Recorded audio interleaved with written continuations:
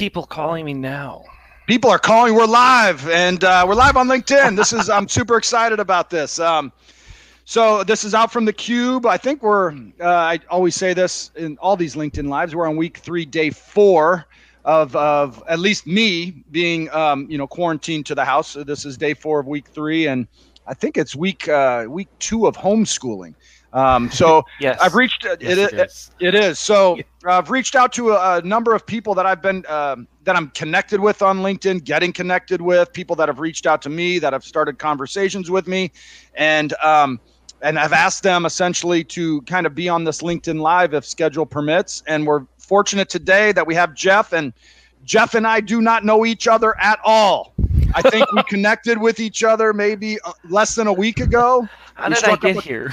Yeah, how did you end up here? And so we've never have talked to each other. And so I love this format.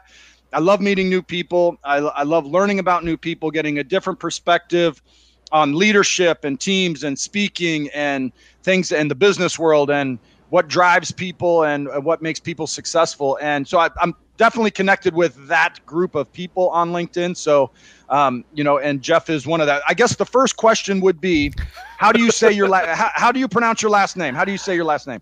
The last name is Koziatek. Koziatek. Yeah. Okay. Okay. Yeah. Perfect. The I is in there just to mess with people. Okay. Well, mine is Evian, and people get thrown off with the J. So the J is a Y, or something along those lines. Yep. We've got similarities already. There we go. You got this is great. So, Jeff, real quick, introduce yourself. Let even myself. What do you do, and how did we? I know we got connected on LinkedIn, but what do you do for a living? Hey, George. Nice to meet you. Yeah.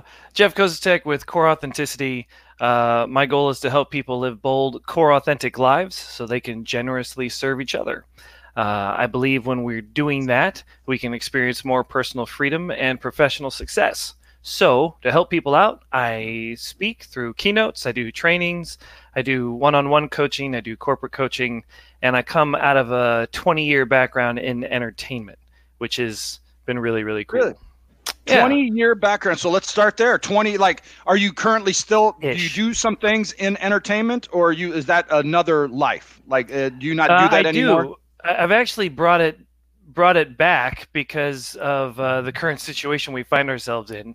Right. I feel like people really need to laugh. So around St. Louis, Missouri, I'm known as Juggling Jeff. That's what the name I perform under. So right now I'm doing Facebook Live videos at the Juggling Jeff Facebook page. We're doing these mini shows just to share some laughter and some smiles.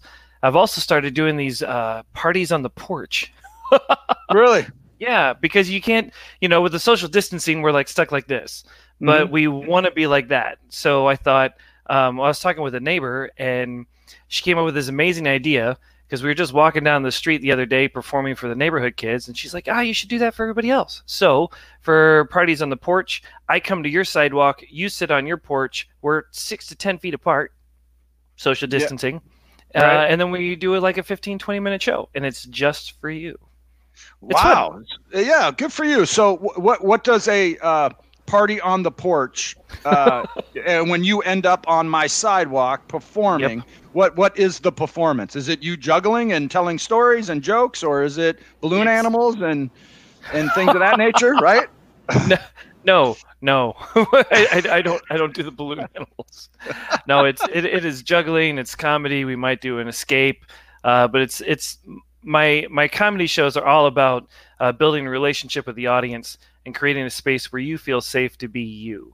So I'm taking all that from the stage and bringing it to the sidewalk, and we're just going to have some human interaction face to face, albeit 10 feet apart, but we're still going to be interacting live and in person. I do my comedy juggling show, and we have a good time. So talk a little bit about 20 years in entertainment.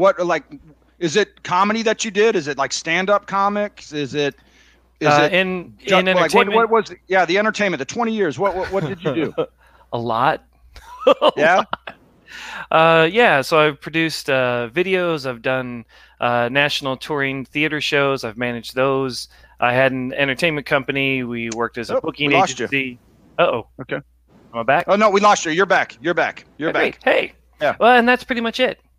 No, we lost all that. Yeah, no. What is it? I know, it was amazing. It was that was the best part.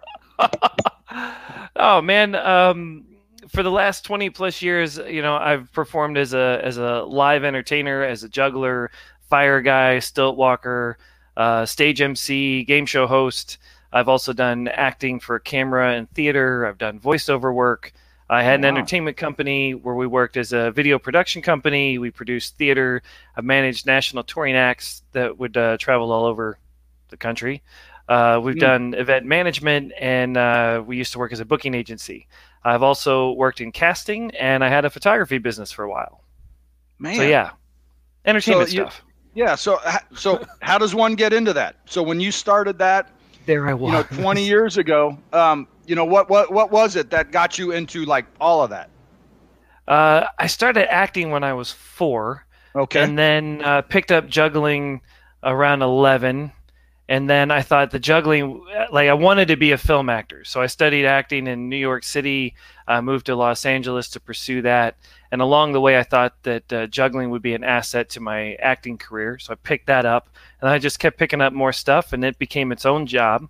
And yeah, it just kept cascading from there. That's great. So now, did you grow up in the St. Louis area? Are you from here originally? I did. I grew up in Baldwin. In the Baldwin area. Okay. Yeah, but it's crazy, man. I grew up in Baldwin, and then I lived in New York City, and then I was in LA, and now I'm back here, and they're all very different. So for somebody from the Midwest that wants to go into acting and kind of pursue that, and then you end up in New York City and Los Angeles.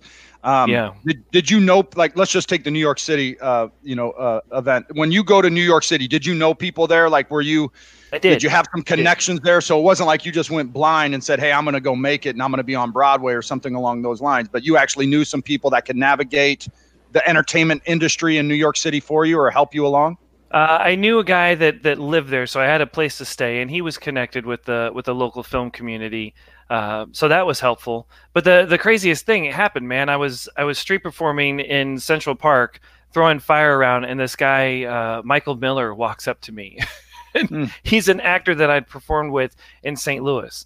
And I thought, what are the odds that my St. Louis connection would catch up with me in New York City in Central Park? Like, there are a lot of people up there.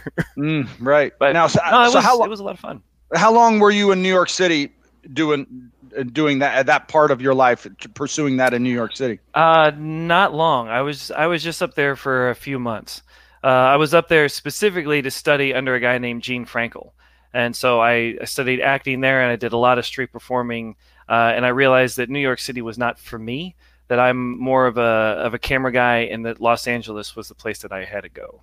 So, and that was something that, and again, I don't know this industry. And so if I don't ask the questions correctly, I apologize. Sure. But is that something you figured out for yourself, or did somebody kind of tell you or mentor you along that lines? Or did you just sit here and say, man, none of this is for me, I need to go? And somebody said, hey, you know what, Jeff, you should be in LA pursuing this there.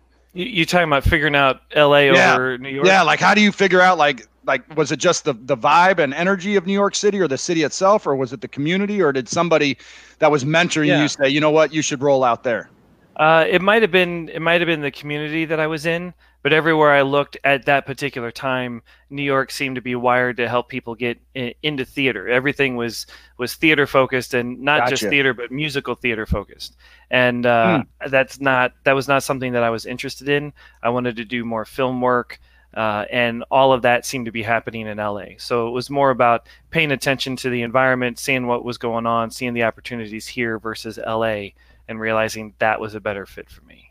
Yeah. So we actually, the podcast and these LinkedIn Lives, we actually talk a fair amount about, goals and leadership and teams and personal development and just stuff I geek out on and all this sort of stuff. Yeah. But and I'm just going to take this away, and this is what I am taking away from you already. And I don't think you have said this, but there's this idea of, the macro didn't change for you.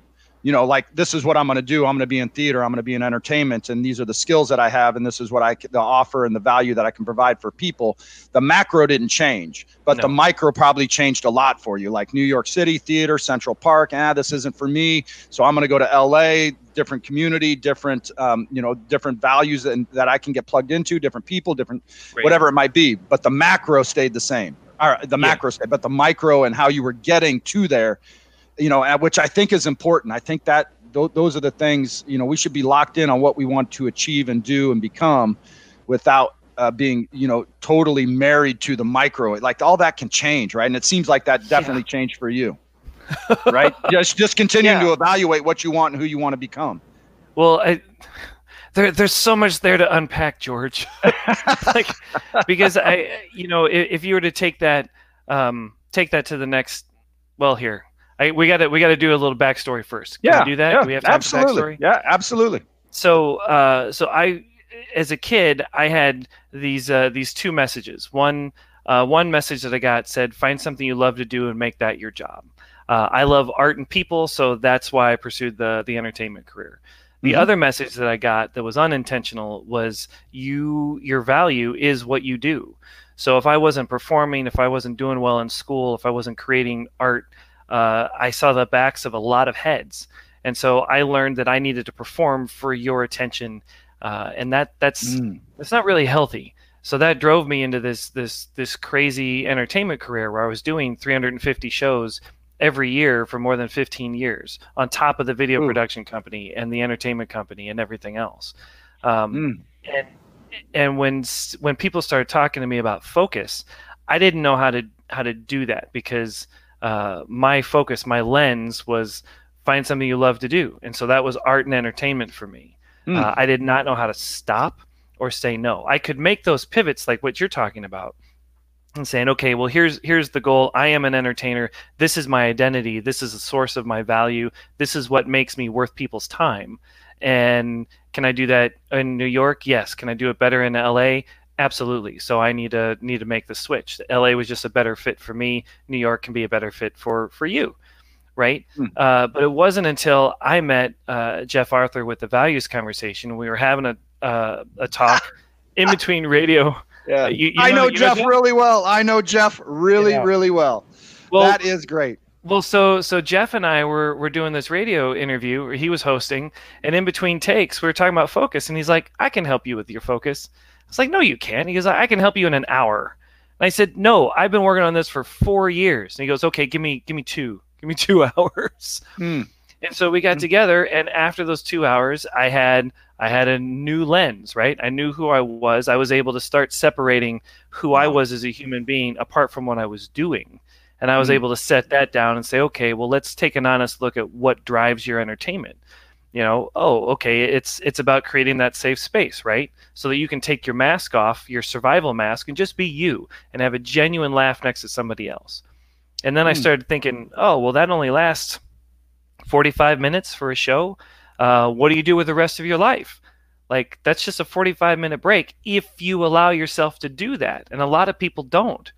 So I started asking, how could I help people more than just a break? So that's when I started speaking on value and how that plays out in the way we lead others, the way we communicate, the way we use grit to get things done and face adversity. And then I went back to Jeff. I got certified through the Values Conversation to do coaching. Recently, I joined the John Maxwell team, so I'm continuing to add tools so I can help walk with people to create that sustainable change. And when you're talking about macro and micro levels, I think for me and a lot of people, we make a decision to go into orange juice manufacturing. This is what I'm going to do with my life. I'm going to make orange juice. And then the climate changes, the world shifts, and we can no longer make orange juice. And if the micro is our focus and the source of our value, we can't make that pivot. We can't change because now everything that I was is gone. If New York City was it for me, then I was totally focused on that and not focused on the bigger picture at the time, I would not have been able to pivot and have a sustainable career. You know what I'm saying? No, absolutely. I love it. I mean, I love it. Boy, you said, I mean, we could talk offline about this. So for people listening, when we talked, Jeff and I were catching up quickly just to get to know each other before I clicked record. I just was making the comment, and I made it here on our LinkedIn Live, just about reaching out and connecting with people, because you just don't know. You could reach out to 100 people on LinkedIn and other platforms, and one person, 1%, you could get connected with that could change your life or give you a perspective that you didn't have before. And it could really be life-changing for you. And I say that because a year or so ago, I did reach out to Jeff Arthur just randomly. And I have gotten to know Jeff really well, so much so we have, lunch every couple weeks. And he is one of those people that has impacted my life in a substantial way just by reaching out, just a random clicking connect buttons. And boy, he is a phenomenal person that has done quite a bit for me. So so you went to LA. How long were you in LA? I was in LA for 5 months. For 5 months. Okay, so you went to New York City for a couple months, or I guess you said, right, maybe a month or two in New York City. Then you said, hey, this really isn't for me, but I'm gonna go try this in LA. What was LA like in terms of like the entertainment? Because you said something interesting that I really appreciate is, and I guess I would like a deeper perspective on it. You're fighting for attention, and I would have to imagine in the entertainment industry, in those two places, but now you're in LA, fighting for attention in the entertainment industry in LA has just got to be painful. And we talk a lot about failure and setbacks and how to pick yourself up. And I would think somebody not from there, that didn't grow up there, trying to get attention in that industry, in that location, there's a lot of failure. There's a lot of being punched in the face and having to get up the next day. What was that like out there? That environment? There can be a lot of that. There can be less of that if you have a plan. And I went out there. So let me stop you there. So when you're in New York City saying, "Hey, I'm going to LA," did you either by yourself or with maybe some mentors or friends that have done it before? Did you sit down and literally come up with a plan of, "Hey, I'm going here. I need to know these people. This is the area. This is the industry. This is whatever it is." Like, how did you formulate your plan before even going out there? Going out there, I tried to build a fellowship. I tried to build a team. I tried to connect with people that were already out there that I could plug into and get a lay of the land from them. So people that would mentor me on life in LA. I made sure that I had a financial cushion that would allow me to make some mistakes early on and not have to deviate from my plan of performing, right? And have to pick up another job that would not allow me to do that. And then when I got out to LA, for me, I'm a man of faith, and so I went looking specifically for a church and for a Bible study for entertainment people, and because I figured, if you go out there and you don't have a support team to help hold you up, you're getting ready to get shot up and taken down. So I wanted to make sure that I had a solid foundation to stand on of people around me. And it was there that I was introduced to Bob Yerkes. Bob Yerkes is this huge name in the stunt industry, big time stunt coordinator. And he and I met, and he said, "Oh, well, I see you do juggling. And I love circus. I'm all about circus. I used to get shot out of a cannon." Like, that's great.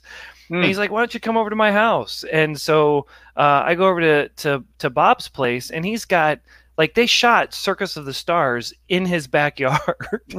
I mean, he's got this trapeze thing set up. He's got an Olympic size trampoline. You can do 50-foot high falls in his backyard. He's got this German wheel, like all of this crazy stuff. And within just a couple of weeks, I found myself working out with a lot of the top stunt coordinators in LA. I was sword fighting with the Pirates of the Caribbean guys. Like, it was nuts.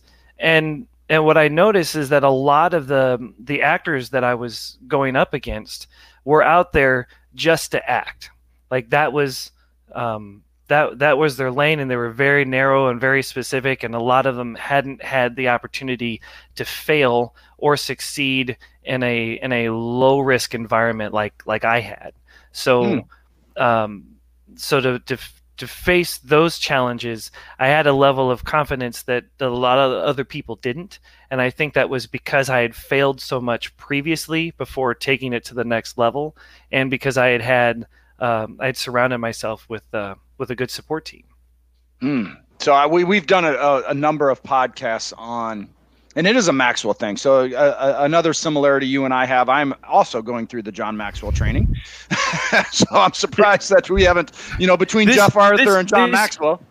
This cube just keeps changing and changing. And when you think that's it, it changes again. This is ridiculous.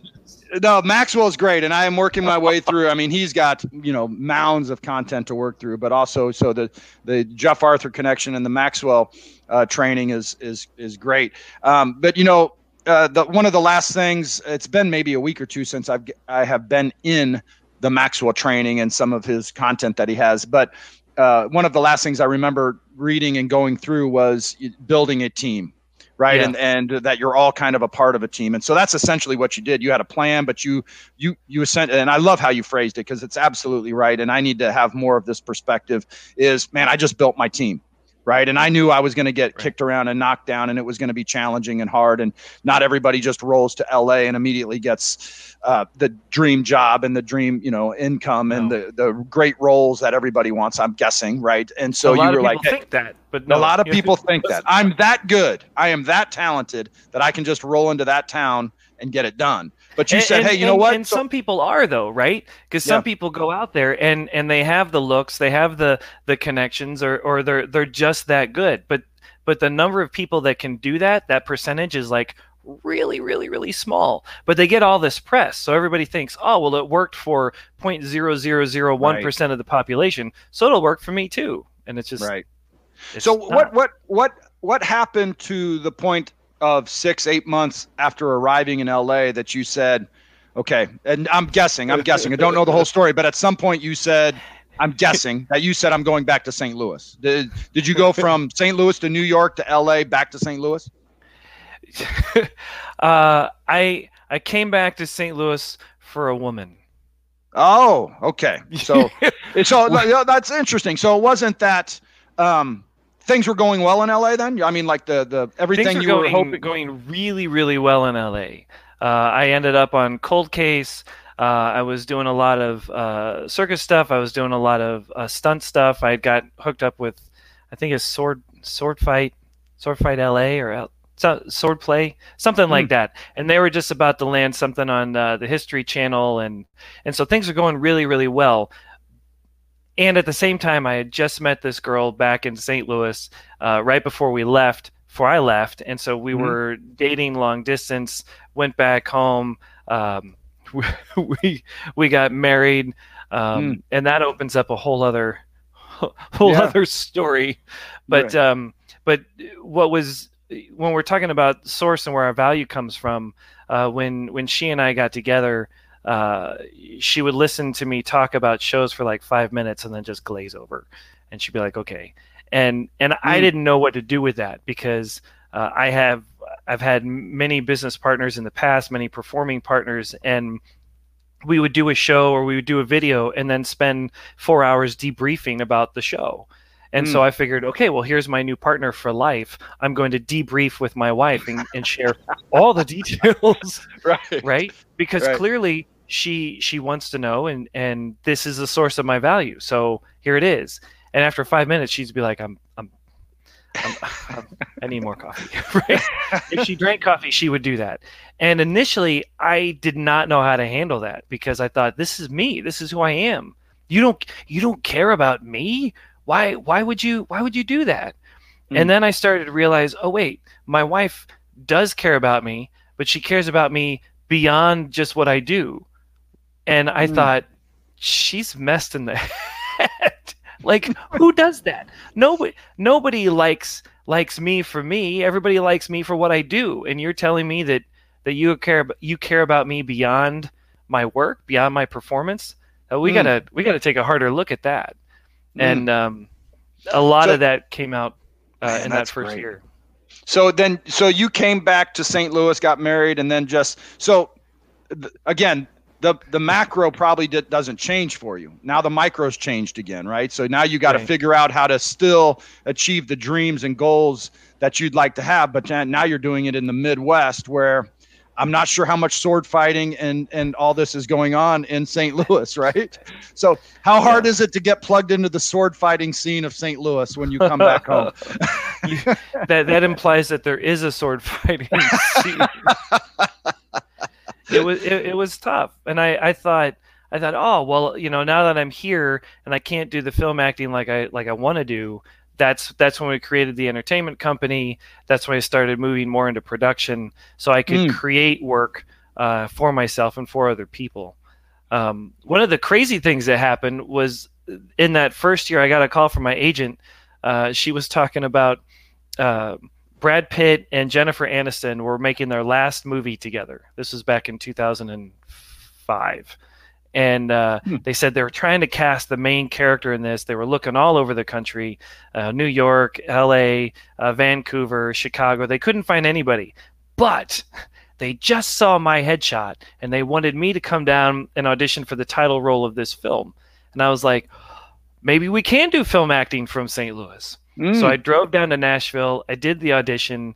The casting director was like, oh my gosh, I love that. That was amazing. You gave me exactly what I've been asking for. Nobody else did. Good job, Jeff. And I'm like, I'm amazing. Like, I felt great. Right. I'm driving home totally on a high. 2 days later, I get a call from my agent, and she goes, Jeff, they really loved your audition. And they're getting ready to shoot in Vancouver in August. And we see on your calendar here that there's a conflict in August. What is that? And can you move that? The conflict, George, was my wedding day. Oh no! Right? Oh no! So here's another example of macro and micro. So in that moment, I talked with my fiance. And we thought, okay, well, the wedding is solid because that's coming up in just a few months. But the honeymoon we can postpone and make much bigger based on the film, right? On the film check, right? So I tell my agent, like, the date isn't changed, but we can redo the honeymoon. And then she goes, okay, well, I'll get back to you. And then she never did. And so I don't know if it was that or if it was something else. At the end of the day, it really doesn't matter. The reason I share that story is because I was looking for a career in film, not just a one-off. And with the career, I wanted to do that with my partner, with my fiance, with my wife, who I'm still married to today, 15 years in August. Yes. Right. But like that was my macro, and I wasn't going to sacrifice that for this, even though it would have been amazing to act opposite Brad Pitt and do all of this stuff. This was my macro. So now, 15 years later, if I ask you, George, have you ever heard of the film The Assassination of Jesse James by the coward Robert Ford? What would you say? I don't, unfortunately. A lot of people don't. There's a small percentage that know it, but in hindsight, I'm looking at this and going, I could have sacrificed all of this stuff with my wife, with my kids, with meeting Jeff Arthur, right, and in doing what I do now as a speaker and a coach that really fills me up, and I think speaks to that deep desire that I have to help people live those bold, authentic lives. I could have sacrificed all that to make a film that 15 years later most people don't even know about. Right. So I think that's great. What a great story. So when you come back and get married and get grounded and trying to still, achieve your dreams and goals and everything you'd like to do professionally in the entertainment world in St. Louis, at some point, did you say, hey, I really like the perspective that you gave me. It's, hey, I'm still pursuing this, but I'm pursuing this and it only takes up X amount of my day. Now I'm left with all this other time, and how can I provide value to other people?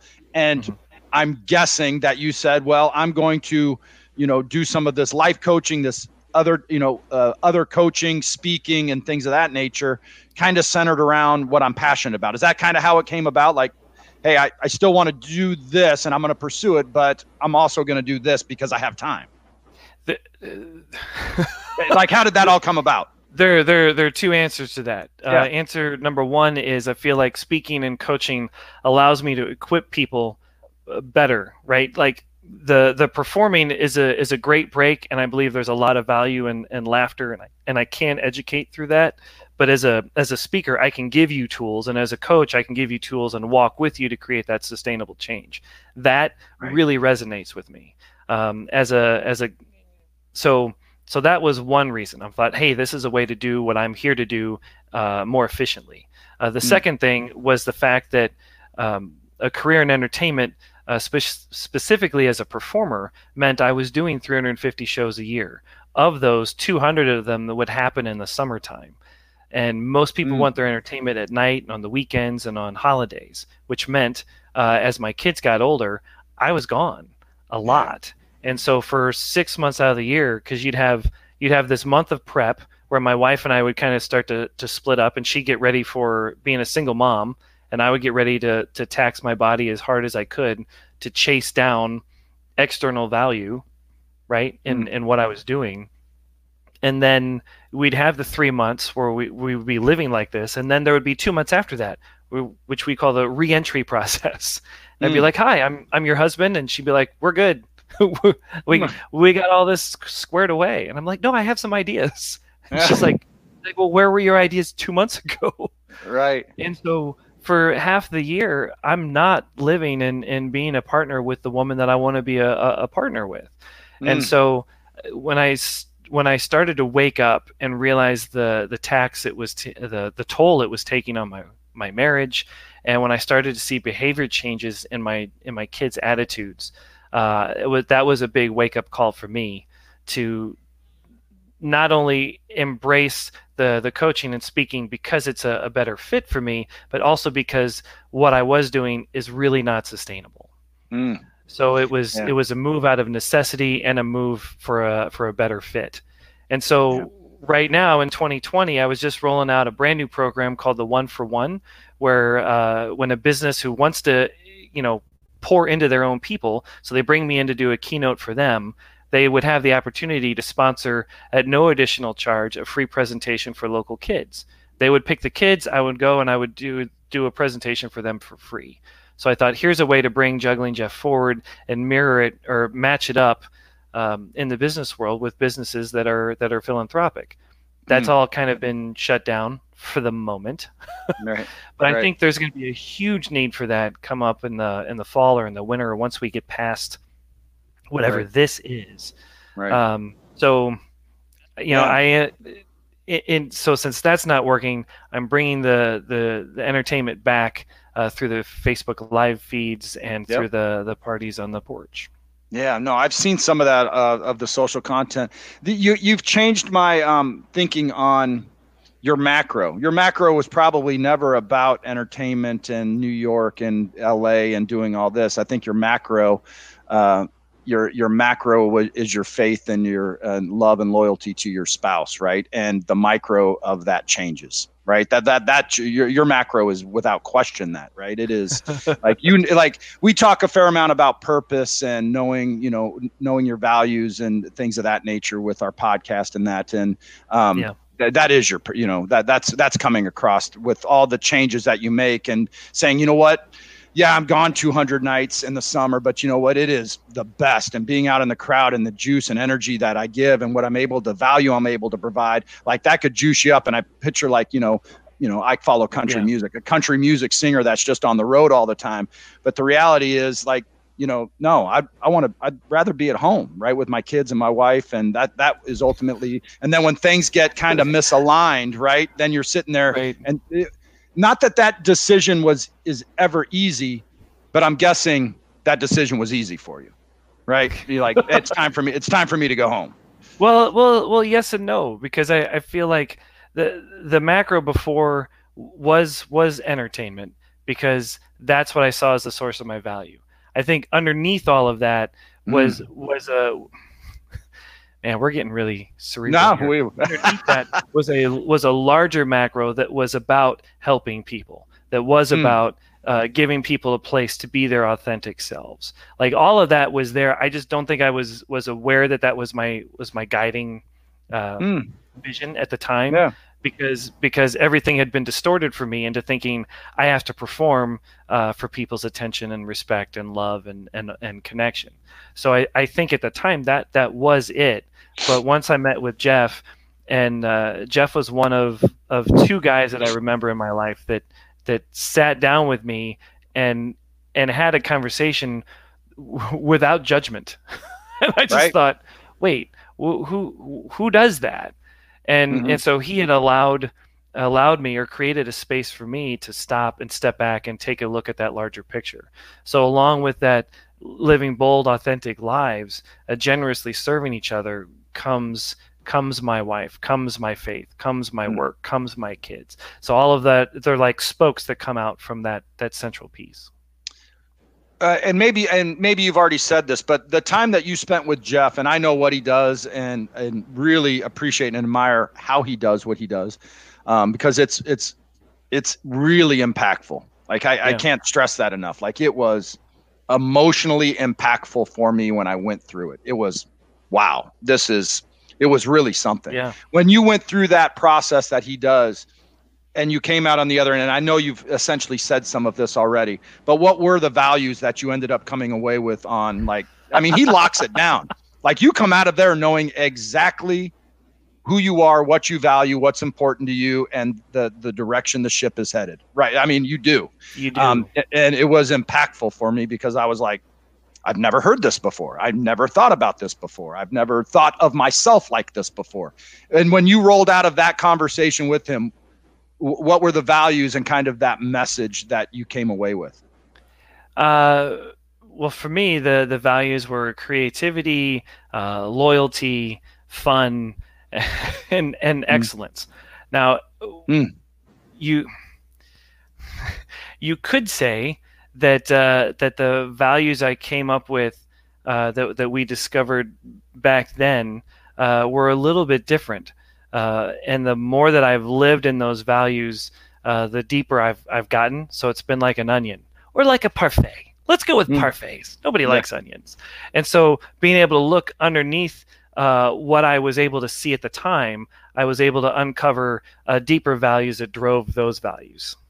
Does that make sense? Yeah, absolutely. So yeah, to be able to step back and say, you know what, my identity is not juggling Jeff. My identity is not a video producer or actor or fill in the blank.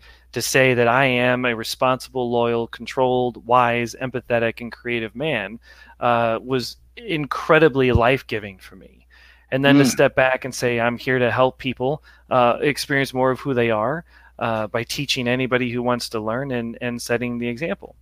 Like that freed me up to take a look at my focus issues, because at the time I was doing photography, I was doing video, and I was doing live performance, and say, okay, well, just because you can doesn't mean you should.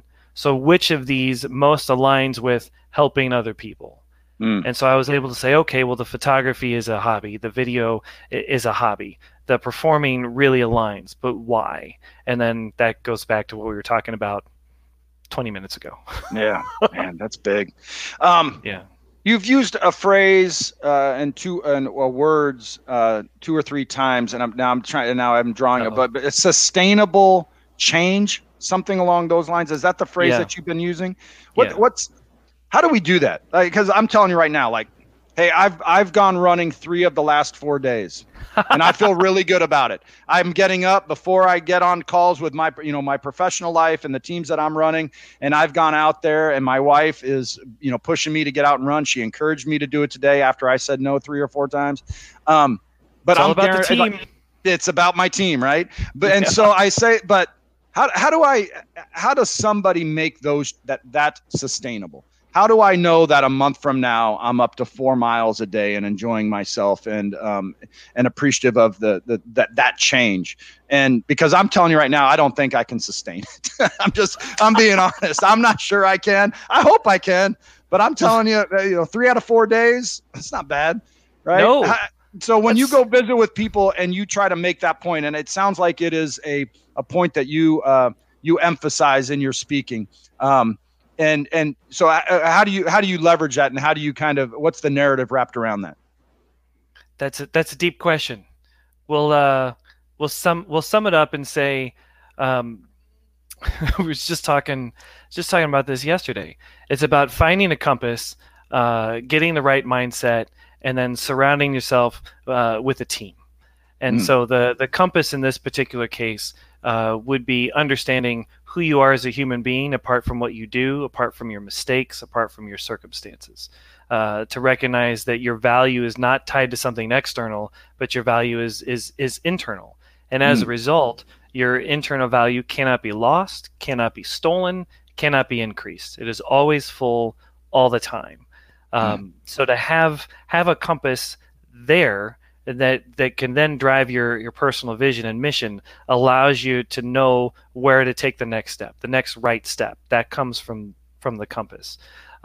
Along with that, you got to have the right mindset. I love what Carol DeWick talks about with the growth mindset versus fixed mindset.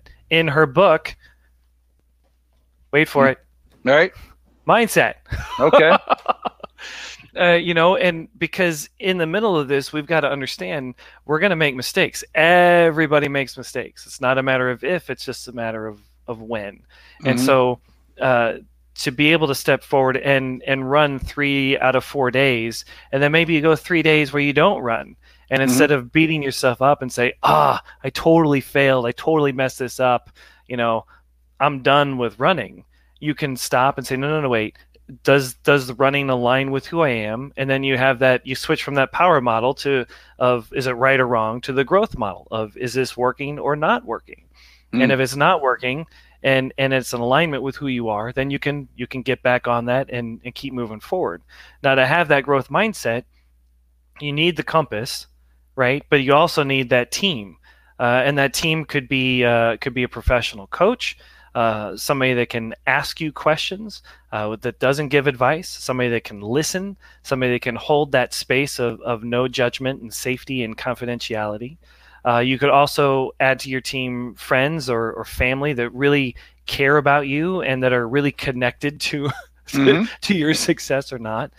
And then the third circle there would be yourself. And I always say #wash your brain. I mean, Zig Ziglar used to talk about how your hands get dirty, you got to wash them. Your hands get dirty again, you need to wash them again.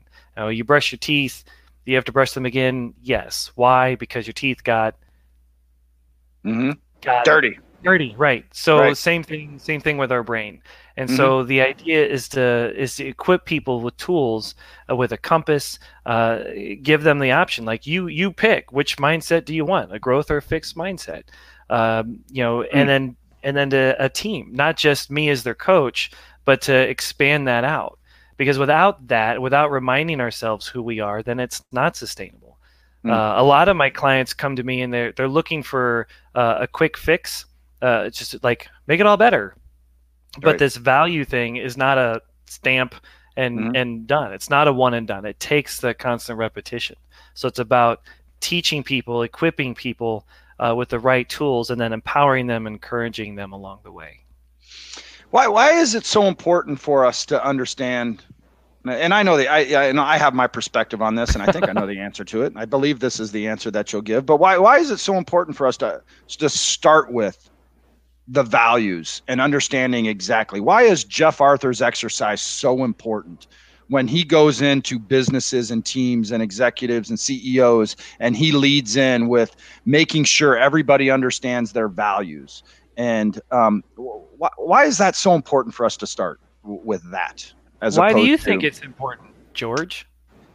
Because nobody's ever asked me a question on my own podcast or LinkedIn Live before. No, I think it's important for us, and I continue to every reflect back every day and be very introspective on how I can get better and what value I can provide and who I can influence and all that. But all at the bottom of that is I've got to figure out my purpose and what I value and what I can give.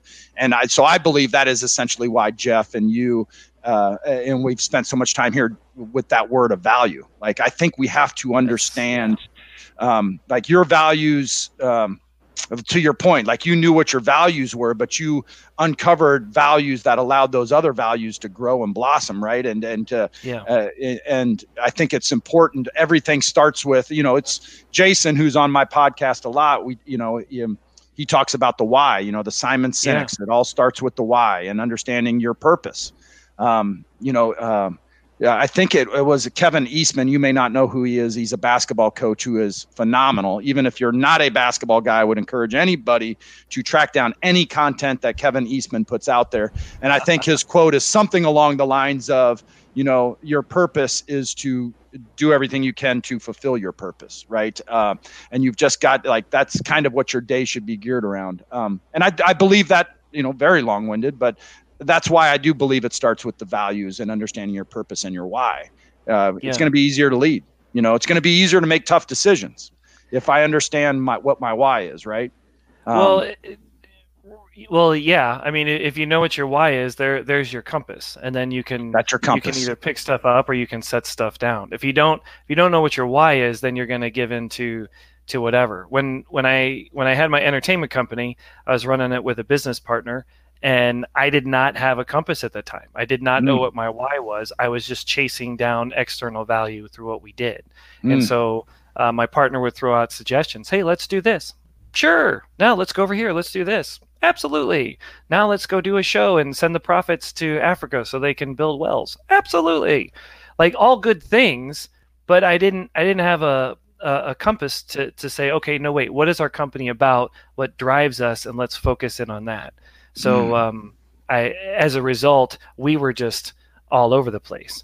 To go back to your question about the values, I think we start there because if you have values, personal values, if you have these professional values, if they're met, then you're showing up more present, more authentic as yourself, and you're able to be more productive, and you're able to communicate much more effectively. If you have a value and it's not being met, if you're working in an environment where you value integrity and people like, just do what you can and just send it out the door, that's going to drive you nuts. And if you don't know what your value is, you're going to be driven nuts and you're going to have no idea why. Right. Yeah. If you value excellence and it's just meet the status quo, or if you value openness or communication, and you work in an environment where you're not able to talk to your boss, or you don't have an HR department, that's gonna drive you crazy, and you're not going to be able to enjoy your job or be productive, and you might end up getting let go because you're not putting out what your employee or employer or your boss wants. But if you know what the values are, and then as an employer, if you know what your employees' values are, oh my gosh, like right. it's like the secret key. Now I know, how to meet you and communicate with you, then we can all rise to the next level. And then, like you said, from your values, you can pull out your purpose and your why, and then keep moving forward. Yeah, somebody really the coach I had on yesterday, the gentleman I had on yesterday, Jamie Beckler, who was phenomenal. He is an outstanding. He's a John Maxwell trainer as well.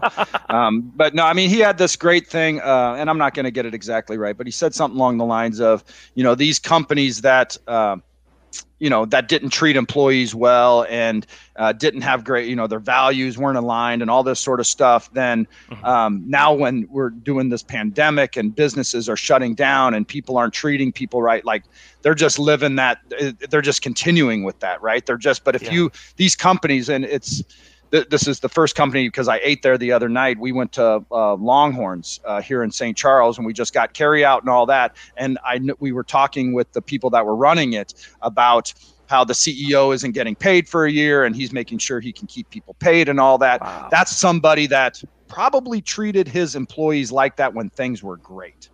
right? That when things were great and we didn't have his values were in line with, serving and purpose, and he understood all that. And so when all this happens and people are let go and fired and things of that nature, he's just continuing to live his values. He's continuing to set the standard. He's like, nothing's changed. Now, I've got to juggle some things, but me taking care of my people and making sure they have good lives and they're supported and all that, it's to the point of what you said, if you know where your values lie and you're living them and you're, then it makes all the hard decisions easier because you know where you stand, right? The hard decision of giving up my salary for a year as a CEO, that's an easier decision when I know my values. And it's like, that's a no-brain decision for some of these CEOs having to make those decisions right now. Yeah. So, I would, easy might be the right word. I got you. I might throw out clearer. Like the decision is clear. You know where you got to go. But I think because every day, especially in America, we're getting messages that say your value comes from what you do, comes from what you have, your bank account or whatever. I think we're constantly fighting to stay on our intrinsic value versus looking for it out here. And as such, I think it's really easy to fall back into an old belief system that makes those decisions more difficult. So, if you can wash your brain, if you can talk with a coach or a mentor to help get you back to your compass, then the decision is clear. It might not be the easiest, but the more we make those decisions, the easier they'll become. Does that make sense? Yeah. No, absolutely. Absolutely. And I know we're kind of running out of time here. I told you when we started going, I said, hey, I think we got some comments, interest here, and this will be longer than a 30-minute. I think I promised you 30 minutes. We're at 51 right now. Oh my gosh. So what's core authenticity? You have this here on the thing. What is that? What's that mean to you? Is it just the name of a company that you work with? What is core authenticity? Well, like I said earlier, core authenticity is here to help people live those bold, core authentic lives.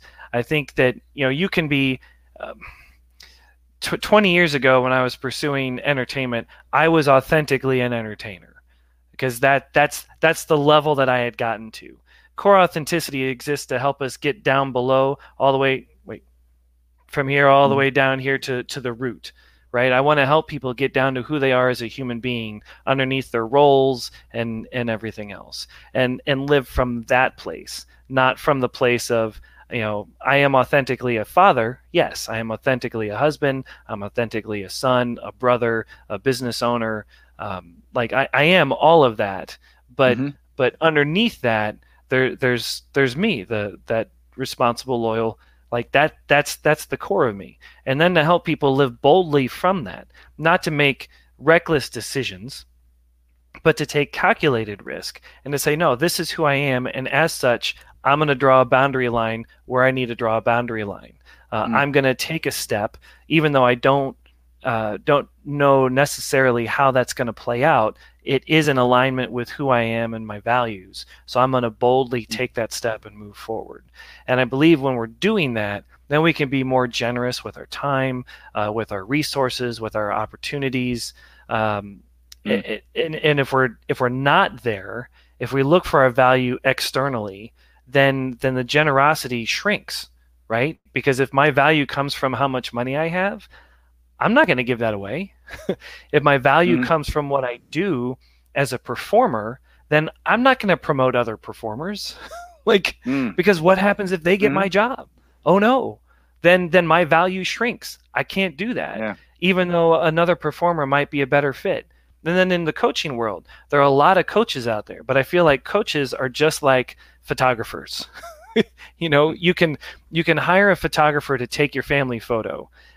If you hire based on their resume, their portfolio, they might have the best portfolio. They might have the best equipment, right? But if they don't have a good fit with you, you're not going to be relaxed on camera and you're not going to get a good shot. You need to have a good fit with your photographer. They might have less expensive equipment and not as great portfolio, but if you have a good fit, you're going to get amazing photo. And I think the same thing happens with coach. Now, if I find my value in being a coach, then I'm not promoting anybody else. Mm. But if I find my value internally, then I can be very generous with my contacts and say, hey, I might not be the best fit for you. You might need to talk to Jeff Arthur. You might need to talk to fill in the blank, right? And it's about then I'm able to show up and be present, fully present, and meet people where they are. So bold, core authentic lives. And so I do that through talking to people through keynotes. I do that through one-on-one coaching. I also, check it out, wrote a book. All right. A blueprint for value. Yeah. And the reason I wrote this is because when I'm out on the front line and I'm getting shot up and I'm starting to question my value, I need a real quick pick-me-up. So I put 52 habits in here to help keep our perceptions high to match the reality. So it's like, let's see, one habit per page, super easy. So that way you can just grab it. You can do that quick mindset adjustment while you're out there and then keep going. That's perfect. Now, how can we get that book? Is it on Amazon? It is on Amazon. It was a bestseller on Amazon. What?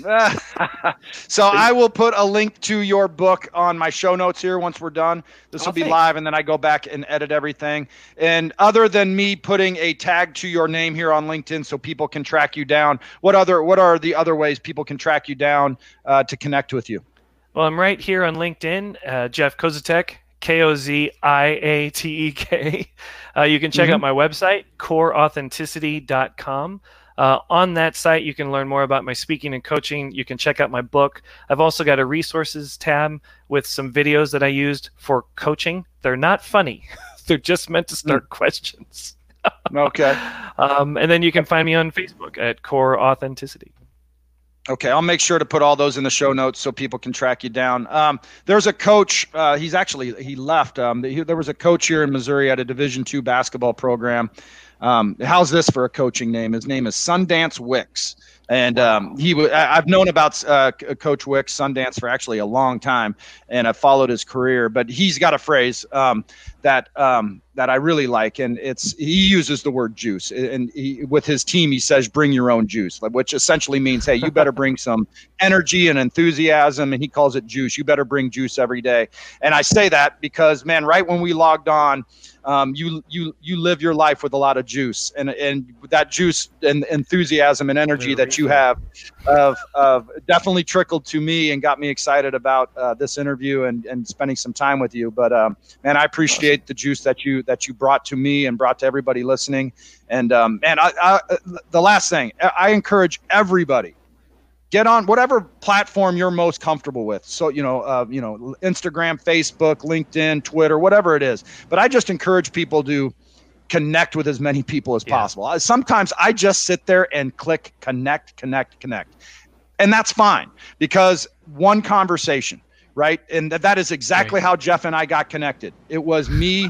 I'm guessing it was me. It was me just clicking connect with a bunch of people. And then I believe that you sent me a message and I sent you a message and we went back and forth and and it's perfect, right? Because this is exactly what I needed today. There's stuff you gave me today will change my perspective on things with me moving forward. And when all this is done, you're going to let me take you out to lunch and all that sort of stuff and figure out how we can connect. Well, okay.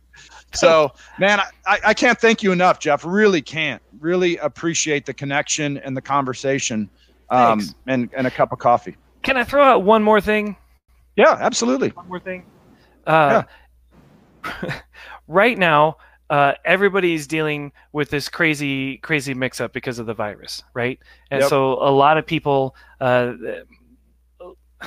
like me, where most of my income comes from keynotes and performances, that's all gone. So similar to me, a lot of people have had their income totally wiped out, and they have no idea where that's going to come from next. Some people have been laid off. Some people. We're dealing with health challenges, and then you're dealing with the social distancing stuff. So there's a lot of that was a drastic, immediate, forced change on a lot of people that happened really, really fast. And with that, there's a lot of loss. And I want to just encourage people to take time to grieve, and that's okay. To mourn the loss of once was. and then move forward. I keep running into people that say, well, we're going to get through this. It'll be fine. And then I'm like, no, wait, I agree with that, but I'm also having this emotional reaction, and the emotional reaction isn't right or wrong. It's not good or bad. It's just where I'm at, and I need to hold space for that so that I can move forward in a healthy way. When you tell me that, we're just going to get through this, just keep going, then I'm carrying all this baggage with me, and that's not going to be good for anybody. Or people that say, oh, well, Jeff, you're not the only one that lost all of your income, so suck it up. Like, you've just minimized what I'm feeling, which actually makes me feel worse, which keeps me stuck in this rut. And then other people that won't even engage in that because they're too, for whatever reason, right? But we're just not going to touch it. And so I want to encourage people to stop, to take a moment, to recognize that that's okay to grieve, but then not to let your grief or your mourning define who you are and hold you down. To recognize that it's there and that we can move forward. We can have hope, we can be optimistic, and still be realistic and engage with our reality at the same time. We don't have to turn a blind eye and ignore the pain of today to have hope for tomorrow. We can do both. We can do both. Yeah. No, I appreciate you saying all that. I appreciate that perspective. Quite a bit. There's a lot going on right now, and there is a lot of pain right now, not just in terms of health, but and this is just throwing everybody for a loop. And that perspective we should all share. So I appreciate you sharing that with us.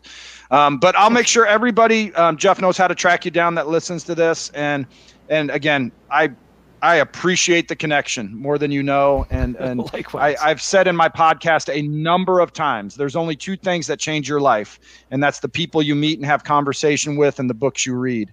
And that's an old coaching thing that I picked up years ago. And so I'm all about trying to connect with as many people and have as many conversations as I can, because I want to continue to improve and get better. And you, without question, have done that for me and the people listening today. But everybody, I encourage you to connect with Jeff online here at LinkedIn, and his name will be in my show notes. Just click on that, then click the connect button and send him a note. Jeff, I appreciate the hour and 1 minute that you have spent with us and the juice and energy that you brought to all of us today. Thank you. I appreciate you, George. Thanks for showing up and doing what you do. Okay, thank you. Everybody take care. We'll talk tomorrow. Take care. Bye.